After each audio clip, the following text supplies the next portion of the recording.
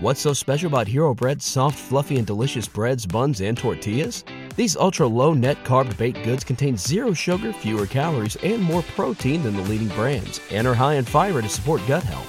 Shop now at Hero.co.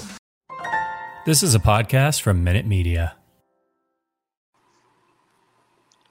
What's up, Panther fans? Welcome to another podcast of the Four-Man Rush. Tonight we got myself, Will, we got Country Kev, Big Smooth, and special guest Mike Wahle. So welcome. Tonight we're going to talk a little about the Super Bowl yesterday. So let's get started. The Rams defeat the Cincinnati Bengals 23-20. Competitive game throughout. Mike, we'll just start with you. What's your overall thoughts of the game, and what did you see? It was entertaining. It was a competitive game. You know, I think because of some of the injuries on the Rams side in particular, it turned into maybe a more competitive game. But, you know, at some point last week, the narrative became all about, is that offensive line of the Bengals actually going to be able to hold up, or is Aaron Donald going to be that kryptonite to the Joe Burrow Superman? And at the end of the day, Aaron Donald's the best player in the NFL right now, and he showed why last night. I love to see, you know, as an offensive line guy or as a trench guy, I just love to see the battle go in there and the attention that it got, and just understand how important it is that be rock solid up front on both sides of the ball. So I think that was a win for the big guys. Right. I mean, saw the game start out. The Bengals force a punt. Defense makes a good stop. Go for it on 4th down and 1 very early in the game, and they get stuffed. And what's your think of that call? Would you rather pin them deep or be aggressive there? The call looked great, man. If you watch that replay, there were some guys wide open. He just had his heart set on throwing to Jamar Chase. Right, he had the swing pass, and he had the receiver out on the sideline wide open. He kind of had his mindset. But to be fair, Von Miller crept inside already early in the game. Crept inside on that right tackle, man. I think it's Prince. I felt bad for that right side of that offensive line. They had a rough go of it. Yeah, it's Smooth. I know you're big on the trenches. What you think of the Bengals' offensive line issue yesterday? Well, I just want to say Von Miller gave me some nightmares, man. From when we played him in the Super Bowl, seen a lot of the same things going on. You know, that inside stunt that he made definitely made a difference. And, you know, you just brought it up, Mike, but Prince has been a liability all year long. And it's just, I don't think this was a rocket science type of thing for you to figure out. You know, the strength of the Rams was the defensive line. The weakness was the Bengals' offensive line. Even though you had a close game, it just goes back to our original principle. Everything starts and finishes in the trenches. So I think the Rams run that battle, and that's made a difference in the game. I do want to give a shout-out to Raheem Morris. That's another thing to add to your resume. You got you another Super Bowl. His first one was as a D-back coach for the Bucs, but he just got one as a DC. I mean, there's nothing else to really be said. I hope he gets the head coaching opportunity that he's looking for now. I watched a really good game where it just came down to the trenches. We don't get to see that a lot, where even the casual fans can look at the trenches and understand that, you know what, this is how you win Super Bowls. It wasn't so much about quarterback play. It really came down to, can you beat the man in front of you? And we got to see that this past Sunday. To me, it was a tale of two halves. I mean, I thought the Bengals did an okay job protecting Burrow in the first half. They had 2-3 bodies on Aaron Donald at all times, but the adjustments the Rams were able to make in the second half to create those one-on-one matchups for Aaron Donald, it just kind of took off. What did you see there, Mike, from the first half to the second half, how the Rams were able to improve that pass rush? Yeah, so, I mean, there's a couple things, right? I think the Bengals probably lulled themselves to sleep a little bit of false sense of security because Joe Burrow was getting rid of the ball so fast. But the difference in the game, if you sit there and watch this, I know we had to sit through Collinsworth and NBC, but he kept talking about overloads, right? And here's the deal. If you're running an overload on me as an offensive lineman, I'm thrilled to bits, because the hardest thing in the world that you can do is put Aaron Donald in front of me and give him an inside and an outside go, right? But if you bring a guy in the A gap, the B gap, and the C gap, I know you guys are going to end up in one of them. So I feel like I'm actually much more comfortable with it being stacked like that, because you really don't have very many places you can hide. Plus, we can bring that offside guard over and turn it into a slide protection. What the Rams ended up doing, and the difference in the game, it happened late in the second quarter. I think his name is Hunt, number 50 for the Rams. He took on Mixon, and Mixon was not that he could not hold up. He couldn't hold his water. They got a pressure on Joe Burrow. So the next time in the same situation, they went scat protection, and I think it's Hunt. Is it right? Is the name right? Hunt, number 50 for the Rams, the linebacker. Yeah. So Hunt blitzed. So they slid to Donald on the right side. He blitzed the B gap on the left side. That's when Donald got his first sack, chasing him out because they pressured Burrow again. They tried mixing one more time, and he tried to cut out Hunt in the A gap. He barely broke stride, and they got another sack pressure. Okay, so what happened, the difference in the game in the second half was they all of a sudden had a real issue because you couldn't slide the center to Donald every time. They either did it with a 5-man line running that big 3-4, that 5-2, however you want to look at it, and then they just drop a guy into coverage, so they're only rushing 4, keeping their principles clean. Or they would walk 50 up and make that right guard or that left guard just hold there for 1 second. Because when you've got Von Miller and you've got Aaron Donald 1v1 versus subpar linemen, all you need is that half step, that half second. And all of a sudden you can't get that slide over in time and you got real issues. And to me, that was the difference in the game. That was Raheem Morris saying, like, I understand that what's going on now. We don't think that Mixon had a great game on the run, but he could not hold up in pass pro. And all of a sudden it turned out like the lineman's now the line or Burrow has to deal with that Hunt, that uncovered linebacker. And all of a sudden you got real problems. Right. Kev, what do you see from the Bengals O-line? Because, you look back at how this team was built. I mean, you go back to 2015, they've drafted 12 offensive linemen. Of those 12 picks, 5 of them were first and second round picks. They signed Riley Reif during the offseason as a free agent to be their right tackle. He gets injured. So when people say they haven't invested in the offensive line, it seems like they have. You think it's a scouting issue? Is it a coaching issue? What do you see, Kev? For me, I just see poor technique, particularly in the interior offensive line, when watching this game, because, the idea that at first they were kind of neutralizing Donald with having the center to help out with the double teams to buy enough time. That showed me pretty much, okay, this is what they're going to do. So, you play chess, not checker. So when the Rams made their adjustment and finally was able to expose and get that isolation one-on-one matchups, then, it just pretty much reverted back to what we had seen all year. The team that allowed their quarterback to be sacked more than anyone else in the league. I think it was a Super Bowl record for sacks last night. I think it was 8 on Joe Burrow, which was a Super Bowl record. I was like, wow, because I thought it was, when the Bucs did it last year against Mahomes, I thought that was a record at first, but they clearly exceeded that one. Just with the Bengals, they got chased. I'm glad they got chased, but their whole offseason should be built on tearing down and rebuilding that line from start. Like, no position should be a guarantee at all. It should be open tryouts. I don't know how many draft picks they got, what their salary cap situation looked like, but they need to do what Kansas City did and just retool their whole entire offensive line. Mike, this has been an issue with Cincinnati since Burrow's rookie year. I mean, they drafted Jonah Williams first round, Billy Price first round, and they have $60 million in cap space that's unused. I mean, should they just go the veteran route and try to get some plug-and-play guys that can start right away? Yes, that's a good question. And here's what I see, and here's what kind of like bothers me from a development standpoint.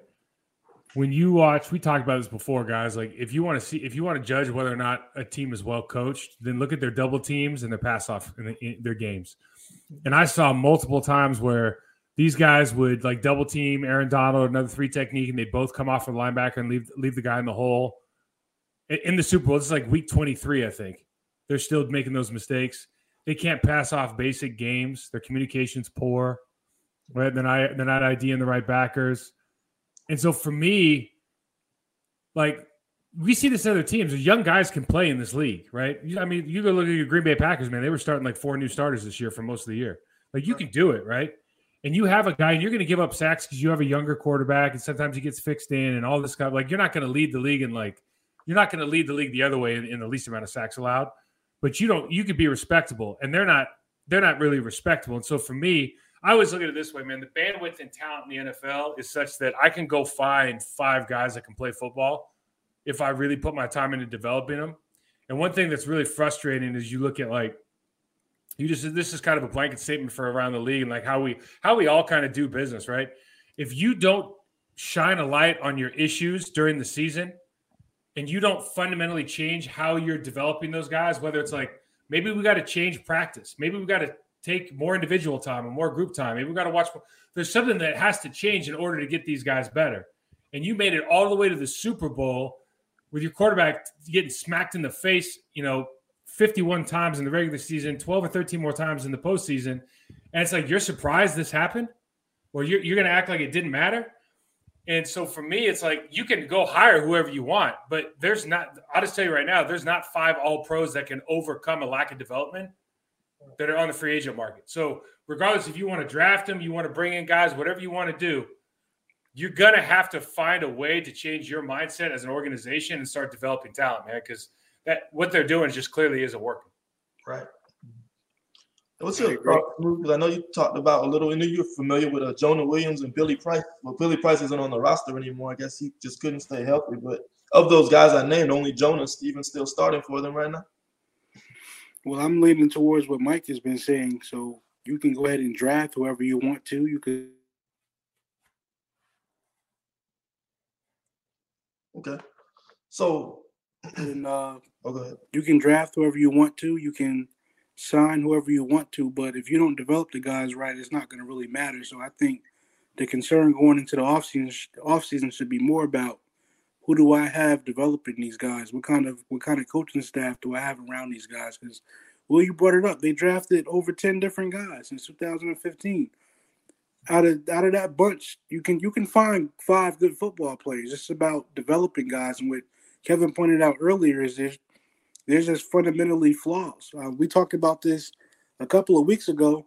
I brought up the fact that the communication is off. Guys aren't picking up the right blitzes and stuff like that. All of that stuff is addressed in the film room. It's not so much addressed in the draft or in free agency. We just got to get better in the film room. So I hope they go ahead and get a coach that can kind of upgrade that area of it. Help guys watch film better, help guys have better stances, help guys communicate better with each other. And that'll be the way to fix that Bengals offensive line. Now, you look at the Bengals drive, their touchdown drive in the first half. Joe Mixon had 5 carries, 26 yards. Then they connect on the halfback pass for a touchdown. The rest of the game, he has 10 carries for the entire game. Now, Mike, you had mentioned they probably had to take him out of the game on 3rd down for pass protection issues. But why do you think they weren't able to get him involved other than that one drive? Well, usually the part of the way they were running their offense, like from the last couple of weeks, was run the ball on 1st down, right? And then they'd get 2nd and 7, 2nd and 6, whatever, and then they'd start getting into their drop back or their shotgun passing game. And I think early on in this game, you saw when the Rams came into that 3-4, that 5-2, again, however you want to look at it, but they had basically 5 big guys in there, and they weren't able to run the ball. They were trying to shut it down, and they didn't really try to capitalize on that with the play action pass until the first pass of the second half for a touchdown on that questionable no call versus Ramsey. But the thing about Mixon is he's the kind of kid that can make something out of nothing. And I think he did that. He did a pretty good job of that. But if you kind of watch the game, there's probably only 2 of those plays where he's got clean holes. I mean, the Rams defensive line and the linebackers are beating up the offensive line of the Bengals. They're not really creating push. There's just a couple things here and there that are happening. But when you get into this habit of like, all right, we're going to run on 1st down, then we're going to go shotgun 2nd and 3rd. It's so like for me, it's always where the screen game, where's the quick screens, where's all the stuff to get out of the ball out of the hand a little bit faster. How do we get the quarterback off his spot so he's not in the same spot every time? It's like you got to use all of this stuff, right, to kind of help your quarterback out, your offensive line out. And that's where I think with experience, Zach and that crew will probably be a little better next time they come around. Right. On the other side, I mean, even though they lost, I thought the Bengals defensive line and linebackers played an excellent game as well. I mean, they were playing 2 high safeties, so you had 1 less guy in the box. They were still able to shut down the Rams' run attack. I mean, the Rams just couldn't get a consistent run game going all 4 quarters. What did you see from the Bengals that made them so effective? Man, I don't know about you guys, but I thought Hubbard played like a damn all-pro. Okay. He looked amazing. Higbee being out for the Rams hurt them. The Rams offensive line, you kind of ever since they lost Stafford, is it Stafford and went to Tennessee? Stafford, yeah. Roger Stafford. He's a hell of a good player, and they just miss that kind of player, like that dynamic downhill running, aggressive athlete. They just kind of look like they're all playing tummy sticks, kind of just waddle into every position. They just don't look very physical. There's not a wave coming off the ball. Backside the tight ends and the right tackle were struggling against Hubbard. And I mean, the Bengals just played on their side of the line of scrimmage for most of the game. I thought, I didn't think either of these lines was going to do well, but we weren't really talking about the Rams and how really they had the propensity to get beat in the run game because they just don't really come off the ball very hard. Right. I know, Kev, we were always big on DJ Reader, Bengals defensive tackle. I thought he played a pretty good game as well. What'd you see from that Bengals D-line yesterday? Yeah, I mean, that Bengals D-line, they brought their lunch pail and their gloves and they went to work. They were determined not to not be the reason why they were not going to win the game.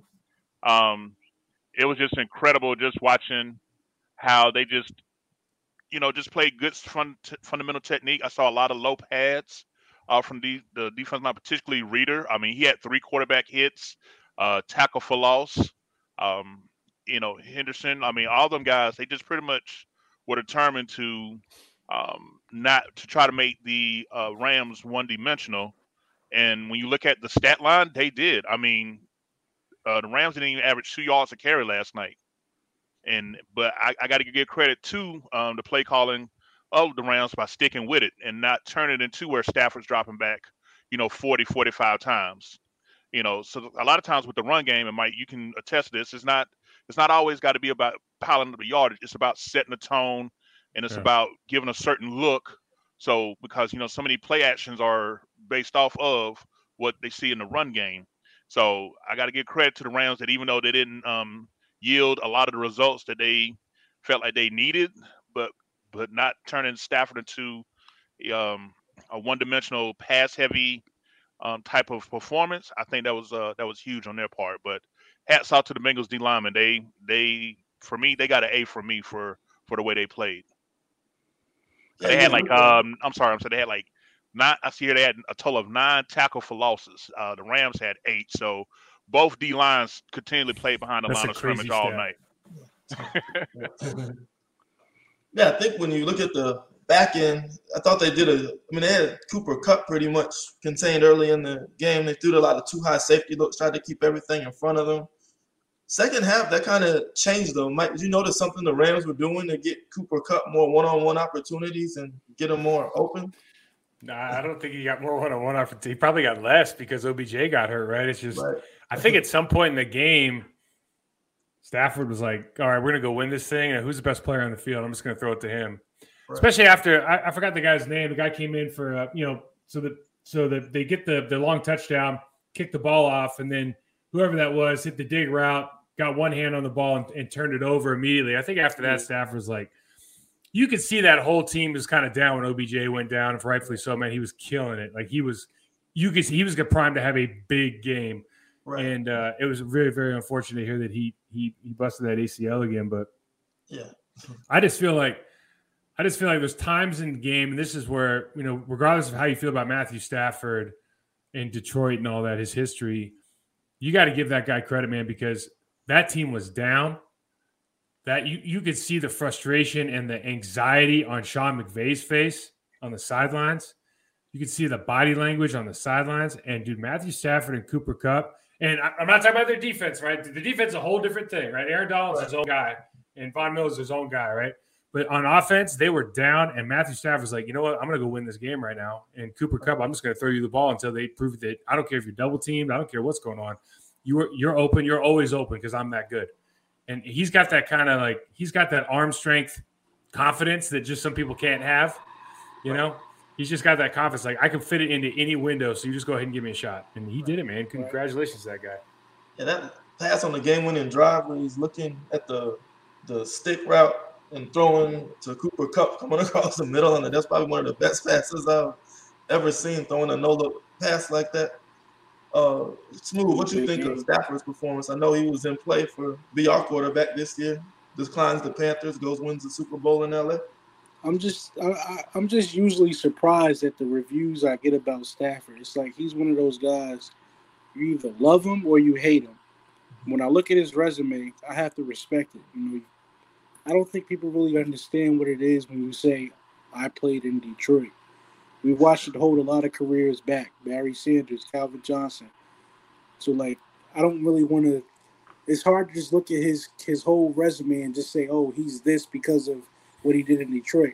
I'm thankful he got the opportunity to go play for a real football team. Not saying that the Lions aren't, but in this game particularly, you brought it up. That no look pass, that no look pass, man. To do that in a prime game, the biggest game of the year, that just shows you got ice cubes in your veins, bro. That was a big throw. He drove his team down the field and made a throw. I wanted to talk a little bit more about what you were asking about the Bengals. I think the unsung hero was Jesse Bates. We scouted him heavily. He made plays, not just in this game, but he's been making plays all year long, and he doesn't get spoken about enough. So that's even more credit for Stafford. Like, you had a really good secondary you were going against, and you found a way to make plays when it mattered. Wasn't the MVP, but like Mike said, man, you got to give that guy credit. I think that kind of solidifies his Hall of Fame statement because he's always been putting up big numbers. He went and got him one. What else can we argue about? Right. It seemed to me with Cincinnati in the first half, they got in trouble playing the single high cover one looks. And that's when they had that slot fade to Odell Beckham on the touchdown. So the Rams were able to find their matchups when the Bengals went that route. Then in the second half, I guess in the red zone, you really don't have much of an opportunity. They were able to identify Eli Apple, who I don't know why they left him on an island with Cooper Kupp with the game on the line. I mean, that was a complete mismatch. And he's getting his on Twitter. So, at least they just gave them the opportunities and were able to capitalize. On the flip side, look at the Bengals game-winning drive. Mike, what do you think of their third and fourth down play call? And they go with P. Ryan instead of Mixon on 3rd and 1. Then on 4th down, they try to throw the ball and not try to run it again. Are you talking about to end the game? Yeah, to end the last 2 plays of the game. like you go ahead and talk about the decisions to not have Mixon in, and they're all valid, but this is one of those where I just go, you just got to see what greatness looks like, because Aaron Donald pinned back the right guard with one arm and reached around him and grabbed the running back with his left hand and basically just like, you're not going anywhere, little boy, and just fell backwards and denied him on that 3rd and 1. That was actually the more impressive play. And then he had that one-on-one versus I think his name's Quentin Spain, who was talking a little bit of trash, I think, last week after the last game. And man, I'm not even sure. Like, he almost blew his back out. He missed him so bad. And listen, that's 2 weeks in a row where that dude comes in and ends the game with his arms around the other opposing team's quarterback. Like, it's just amazing how good he is. I don't second guess. If you have Mixon in 3rd and 1, listen, it wasn't really about Mixon, right? It was about the fact that they couldn't get movement. Right. And the thing that probably is the most perplexing thing, if you want to talk about decisions, is why would you run it with the 2 fan blocks on the backside with the right guard, right tackle? Like, why would you put Donald in the hole? I know he's dangerous backside too, but I think he pressed that guy's chest into the backfield. The first time they tried that on the first 4th and 1, that's how they got blown up the first time, right? The first time they tried the short yardage play. So it's like, why are you going back to that? Like, go back to another. Don't go back to that play. That doesn't make any sense. And you got to throw it on 4th and 1. You got the best player on your team's Joe Burrow, but it's, again, we talk about hindsight stuff. Like, maybe you get him off the spot a little bit. Maybe you run a sweep pass or something like that, trying to keep the flood routes, trying to keep him on the move, because he's Aaron Donald, man. You just knew when they got him back on the field, like, that game was a wrap. Right. And I just think you saw just so much more creativity on the short yardage on the Rams side. When they realized they couldn't run it on 3rd and 1, what do? McVay calls that jet sweep to Cooper Kupp, get away from that Bengals defensive line, get them on the perimeter, make a good block on the outside, and they're able to pick up that first down and extend the drive. So just didn't kind of see that creativity from the Bengals, who have weapons and players that can do that. Where were those plays like that with Jamar Chase? Kev, you have any thoughts on that final drive? Yeah, I was just thoroughly impressed with the with the bad that Sean McVay went in to get to get them in position for the game-winning drive. Uh, like I said, you could tell the ones that make adjustments to adjustments, and the ones that determine we got to do it this way because this is what we practice all week. And it just seems like that the Rams adjusted and the Bengals did not. I think a lot of times we can just get some coaches can get complacent with their strategy. You mentioned before, Will, you and Big Smooth both, like how certain coaches have egos about themselves. Like they, on the biggest stage, oh, I got to make this about me versus doing what is fundamentally and logically sound for this particular down and distance. But hats off, man. The fact that Cooper Kupp knew that all out was going to be him, and he still was able to put up. I know he didn't have the big gaudy numbers that he did, but everything he touched was clutch. And except for that throw to Stafford. The Philly Special 2.0. I guess that's I don't know what they're going to call it, but he missed Stafford by a mile. Yeah, he had a running start and threw it off 1 foot. I knew it was going to sell on them. Now, how much they practiced that, who knows? But that was definitely something else. But while I had a chance here, Mike, I want to ask you because I know you played on it here. We was talking about OBJ and going down. Like, I've been seeing a lot online, particularly on Twitter. It seems like the players are trying to get some sort of sign a petition, like to do away with the turf monster. Yeah. What's your thoughts on seeing playing on turf and how it affects guys' careers, teams, and things of that nature? Well, there's a couple different things that are going on there with the turf that's I think pertinent to this. When turf first came out, I remember we were up in Detroit, and they were the first people to have the new quote-unquote sport turf. Like, they got rid of AstroTurf, they put sport turf in. And the guys were like, all these guys in suits were walking around the field, patting each other on the back for putting this stuff in. And me and Mike Flanagan were out there screwing around. Like, we used to have a tobacco and just go hang out before the game. These guys came over and tell us what a great deal it is and everything, right? And then there were 7 lower body extremity injuries that game. So from the jump, it's been problematic. And they've done a great job at the NFL of kind of, doing some cleat tests and understanding, okay, what kind of cleats you should have on that field because the rotational force, blah, blah, blah. But here's where it really is the problem. Turf is harder on your muscles. In other words, it fatigues the muscles faster than the grass does. It's just a different kind of surface. The absorption and everything is different. So, like when you ask like the speed guys, do they want to be outside hot in the summertime or do they want to be on the turf? They'll be outside hot every time because it just physically hurts them to be on that turf over and over. And the reason is just it fatigues you. And so what do we know about muscles when they fatigue? They don't fire at the rate that they're supposed to. Their firing rate changes. And that's how people get hurt, right? Bottom line. And sometimes I think it's easier for the NFL not to connect those dots because financially it makes more sense to have turf. It's easier to change out. It's easier to keep nice, etc.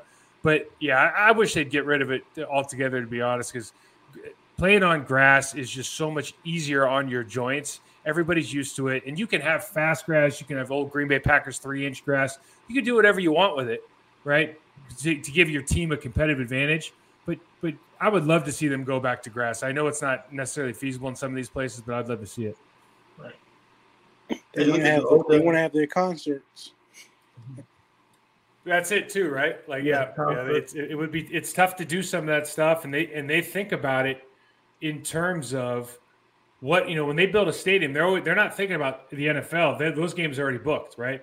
They're thinking about what other can I get the rodeo in here?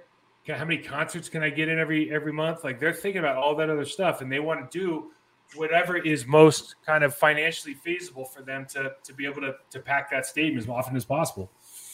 In our case, it's because we got a brand new soccer team that's getting ready to start. So that's why we made the change to turf this past year after all these years of. But soccer guys, there's nobody that hates turf more than soccer players. I'll just tell you right now, there's nobody that hates it more. So you think football players hate turf? Soccer players hate it even more. But it's, again, they just don't want – because what do they have to do? They have to – the only option these days is to grow it on a field next door and move it in like they used to do down in Houston. I think they do that one other place now too where they can literally roll it in on a pallet underneath And it's an expensive. That's what they do it over in Tottenham. That's where they do. They do it for the new Tottenham stadium. But it's a very, very expensive ordeal. You got to have a separate, you need real estate and all this kind of stuff. It's just a lot to ask. But for the players' health, it'd be a lot better to be on that grass. And you just see all these new stadiums, full service venues. I think at this stage, how feasible is it to have all these teams have to replace their surface with natural grass? I guess the Rams have kind of a roof open so they can maybe get away with it. But teams like the Cardinals with their new stadium, I don't know how feasible it would be there. So what they do with Houston, what they used to do at least, and remember it's one of those retractable roof places, so it's not always open. But they grow the grass right next door on like a slider, and it just literally slides underneath. And it's real grass. And then when they want to grow, put it back out in the sun, they just go put it back out in the sun. Yeah, there's always problems, right? But it's doable. Like anything's doable given the fact these guys are all billionaires. It's just how much they want to do it. You know what's crazy? I went to football camp at Rutgers back in like 2005, and they had just got the field turf. It helped my 40 time a whole lot. So straight line athleticism is great for that. Yeah. But I did witness a couple of guys have ACL tears just in the football camp. So I'm not a fan of it at all. I've heard stories about the rubber inside causing cancer and stuff like that. I'm just not a big fan of it, man. I just wish we didn't make that transition, but hopefully somebody can get together and get it out of here. I know it makes the game more exciting because guys are moving faster, but it's just not a good look for player safety, in my opinion. It's interesting. After the concussion movie comes out, the NFL tries to do this campaign overall about player safety. They're going to eliminate hits to the head, all these things, yet they're still allowing these turf fields, which are hard on players' legs. They're encouraging to hit low. So you got guys going low and knocking guys' knees out. Receivers aren't protected. I mean, quarterbacks, I guess, are protected low, but you're a wide receiver in the open field catching a ball. The DB can come take your legs out. And I think that's how Robert Woods got hurt this year. So it's like they just don't have the same emphasis on lower leg injuries with these players. No. So as we wrap up today, I want to talk about a couple of legacies. First, Aaron Donald. You mentioned he was going to retire. I mean, incredible career. 7 All-Pros, 8 Pro Bowls. Is he the greatest defensive player of all time? Mike, does he have a case? Oh, yeah, he definitely has a case. Now, Lawrence Taylor would be the only person that even comes to mind that might be on the same level. But for at least for the generation that I'm kind of involved with, I would say Aaron Donald is the best player that I've ever seen play. He is the most physically, because it's so much harder to do what he does than to play outside linebacker, defensive end. Because he's getting doubled every single play. He's going against guys. And if you put him in a lineup with all like the best D tackles in the league, and you knew you didn't know anything about football, you'd be like, I'm not going to pick the 6'1" guy. He's only 285 pounds. But he's also the strongest, the fastest, best leverage, most speed, best hands, best feet, and work ethic, football intelligence. Dude's like, he looks like a damn cartoon character. He's so muscle bound. And I've just never seen a guy who, I think I told you guys the story where Steve Smith would be like, I'm looking at the safety. And you'd be like, why aren't you looking at Rondé Barber? He's like, because Rondé Barber doesn't exist in my world.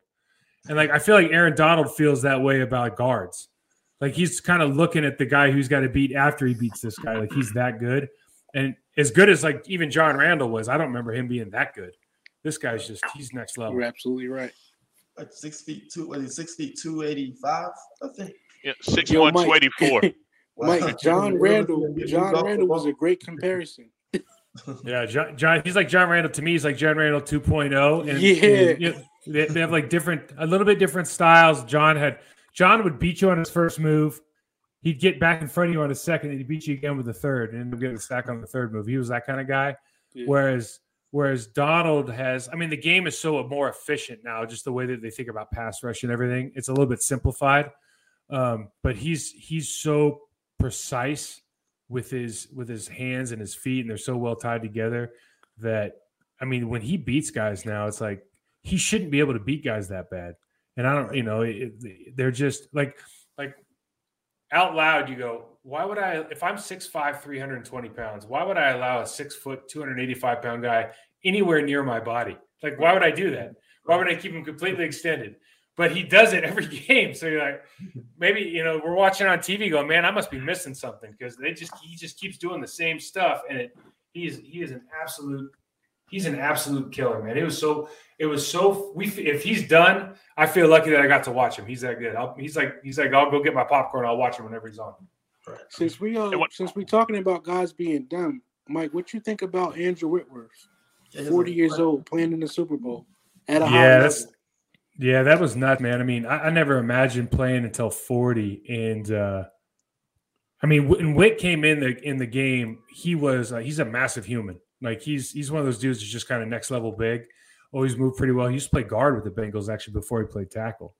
And what's been crazy is he's lost a step probably, and we were kind of talking about he's maybe not the most physical player in the world, but for the size he is. His durability, like most guys at that age, his joints are breaking down and whatnot. And he just seems to play with a level head. He's got that huge, football intelligence.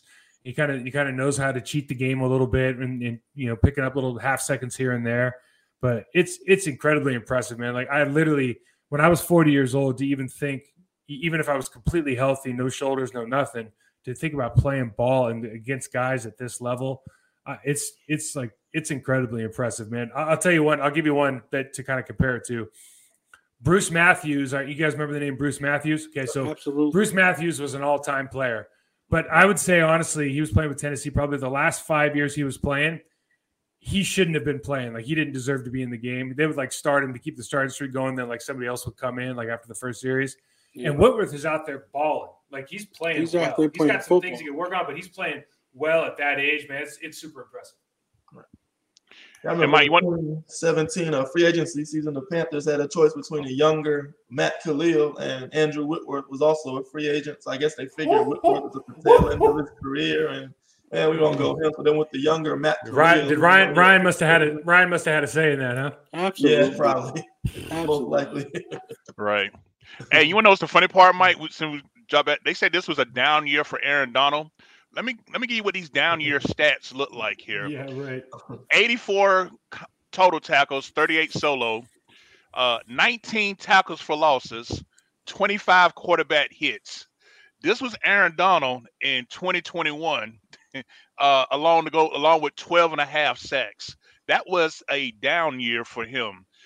Do you know what us Panthers fans would give if Derek Brown would do half of that this year? I mean, that lets you know the stratosphere this guy been playing on for this to been a down year for Aaron Donald. That's insane. Guys, yesterday during the game, there was a point in the game, and granted, the Cincinnati Bengals these guys are all professionals, but they're not very good, right?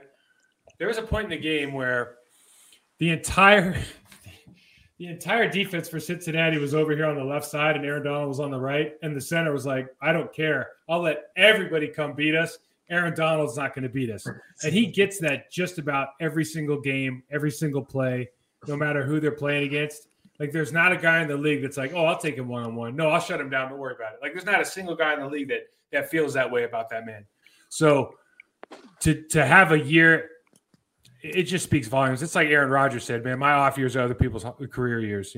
He's just that kind of guy. It's interesting. He's already mentioned saying the R word, talking about retirement, but I guess he now will be able to retire on top. Looks like he's really wants to be with his family. So we'll see what happens there. And I guess the last guy I want to talk about his legacy is Matthew Stafford. I mean, they were talking about Hall of Fame with his career with the Lions. Now he's a Super Bowl champion. He doesn't have any MVPs or all pros, but that's hard to do in Detroit. Mike, do you think Stafford will end up being a Hall of Famer with his body of work today? Well, if he retired today, it's really tough. Not because he's not deserving, but because he was in Detroit. And some of the people who vote for this stuff, they're not, it's not football players aren't voting for the Hall of Fame, guys. It's some writer in Chicago who doesn't like Detroit, and it's different. So I would say that he probably has to put together a couple more good years in LA just to make sure. But you would think with his resume, with some of the success he had with Calvin Johnson, and then having the Super Bowl championship and having Cooper Kupp going for the Triple Crown, like you're associating yourself with some in pretty rare company. So if I had a vote, he'd be in. Okay, well, there you have it. We're 45 minutes in. Kev, before we sign off for the day, you got anything you want to say to everybody? No, I just want to thank everybody for their continued support of the Four-Man Rush, especially with these episodes with Mike. We've been getting a lot of feedback, comments, things like that. So, Mike, I personally want to say thank you for reaching out to do this collaboration with us during these playoffs. Definitely, hopefully, we can continue and do something later on down the season. I don't know, maybe something post-draft or whatever. We definitely will. You're honorary Four-Man Rush, so you're welcome to come back. I appreciate that anytime you want. We'll see if we can get you some Four-Man Rush apparel to hang up behind. I was gonna say I need some gear, man. I need some gear, and you guys are gonna have to educate me on the draft because I'll be honest with you. Me and Amon were doing our podcast today, and our On My Block podcast, and we were just sitting there going, man, like we do not follow the draft. Like we just whoever, if you're playing, I'm interested. If you're in underwear running sprints, like I just never cared. So I feel like I need some education, man, because I don't even know. I know what to look at, but it's not the same things that they're talking about. You know what I mean? Right. Right. Well, we actually got a couple of guys on our staff who are who played college ball and college coaches here who have been definitely schooling guys like myself on it. So that you definitely want to follow along. One is on Twitter, the Panthers Den. He's one, Okay. and was it Coach V Holmes? Is that the other one, Will, for Vince? Yep. Yeah. So we'll tag them on your Twitter. They are we're blessed to have them. So if you're looking to get a little draft 1-on-1, we'll be glad to bring you in. It's better than Mel Kiper. Anything but Mel Kiper, man. It's like anything but Collinsworth. When he didn't retire after his Jimmy Clausen comment, I was done with him. When he said, if Jimmy Clausen is not a Hall of Famer, I've been waiting ever since. Jimmy, I forgot about that name. You guys haven't, though, I bet. Hey, that's the draft pick that got us Cam. So hey, Yeah. That's true. No, what's gonna happen with Cam this year? Is he coming back? Has he had any word? They want him back, but I mean, I think it's just gonna depend on contract situation as always. And he said he doesn't want to come back to a 5-12 team, so Right. I guess they got to put a better roster together to convince him to stay. Hopefully. I hope he comes back, man. He means a lot to that Yeah. team. Mike, means with a lot the to season Charlotte. over, you want to tell everybody about what you got going on with Process to Perform and as we approach the off season? Yeah, the process to perform. So it's just a platform I use to help players, parents, and coaches try to reach elite, man. So we still running the Process to Perform podcast. That'll be coming out on Wednesday this week. Some Super Bowl reflections, some lessons from the NFL season. Trying to get a lot of interviews in with some professionals in different aspects of sport, whether that's performance psychology, strength and conditioning, players, coaches, etc. And then always, people that are kind of willing to, or people that are looking to, get to that next level and are committed to their cause. Like we have a total athlete development platform and a coaching seminar now that I think is going to hopefully continue to help a lot of athletes and start to help a lot of coaches kind of get to their best. So really excited about the future here, and it's going to be a fun off season. Okay, great. Well, again, appreciate you for joining us these past few weeks. Hope to have you on again later in the year as we approach the draft. Everybody else, thank you for tuning in tonight. We'll cut it off short at 45 minutes, so just tune in next week. We'll start to count our draft coverage. You got one more thing you want to say, Smooth? Yeah, I just want to All right. I want to let you guys know this weekend was really surreal for me. I intended to just be all in on football, all in on the Super Bowl, but I had to fly home to Jersey to bury one of my first teammates, Kyle Brummer. I just want to give him a shout out. I want to give my class of 2006 a shout out for the guys that came out and showed support to his family. He was my best friend, man, going through football. My first injury was with him doing angle pursuit. I hit him so hard I collapsed and separated my shoulder. That was one of the things that came to mind when I just thought about him. But he passed away last week. I went home, met up with a bunch of my classmates and old teammates, and we all got to come together and talk and just reminisce about some of our good memories. And it's relevant to this podcast because football is a great way to just express love. I just want y'all to know that, if you got people that you care about, family, friends, teammates, etc., just try to let them know that you love them. I just want y'all to know that number 77, Kyle Brummer, always in my heart, man. Love you to death, bro. Yeah, definitely. Sorry for your loss. Prayers to your family. I know prayers to Kevin's family as well. So hopefully everybody can, appreciate people while you have them here, right? Oh, most definitely. Okay. Absolutely, man. Keep pounding, everybody out there. Just keep pounding. Mike, you keep pounding. You a Panther with us forever. I appreciate that. Yeah. Okay. Hey, speaking of which, how about Sam Mills? One more thing. Congratulations to Sam Mills' family. I forgot to mention that. Like that, about time, right? That was a big deal, man. Time. I know on his last round too. I'm glad. Yeah, I saw it was good to see Sam Mills the third there representing them. Dude, they're taking care of that defense too, huh? They got Seymour, Bryant Young. Yep. BY was a beast, bro. Right. BY was Seymour was an absolute legend. Like, oh yeah. Those guys might not have those those sack stats, but I'm telling you right now, when Seymour was on the docket that year, you're like, oh. Yeah. It was great to hear He's going to be one of the games, Sam Mills and his impact on the locker room and basically built the entire culture of the Panthers. I mean, my first memory was in '96, I think, beating the Cowboys in the playoffs. He had the game-winning play that game, so definitely a long-term impact on both Panthers and the Saints. Part of that Dome Patrol. That was one of the best defensive units ever put together. That's a fact, man. I appreciate y'all, man, for letting me on tonight, man. Definitely appreciate it. This was a rough weekend for me, man. It was good to come on here and laugh and talk with you guys, man, because I've been in a weird place these last few days, but I appreciate you. Okay. Well, thank you, man. Again, thank you, Mike, for joining us tonight. Thank you, everybody, for tuning in. If you missed this podcast, you can catch it on YouTube, Spotify, and iTunes. Keep pounding. We'll see you guys in a week.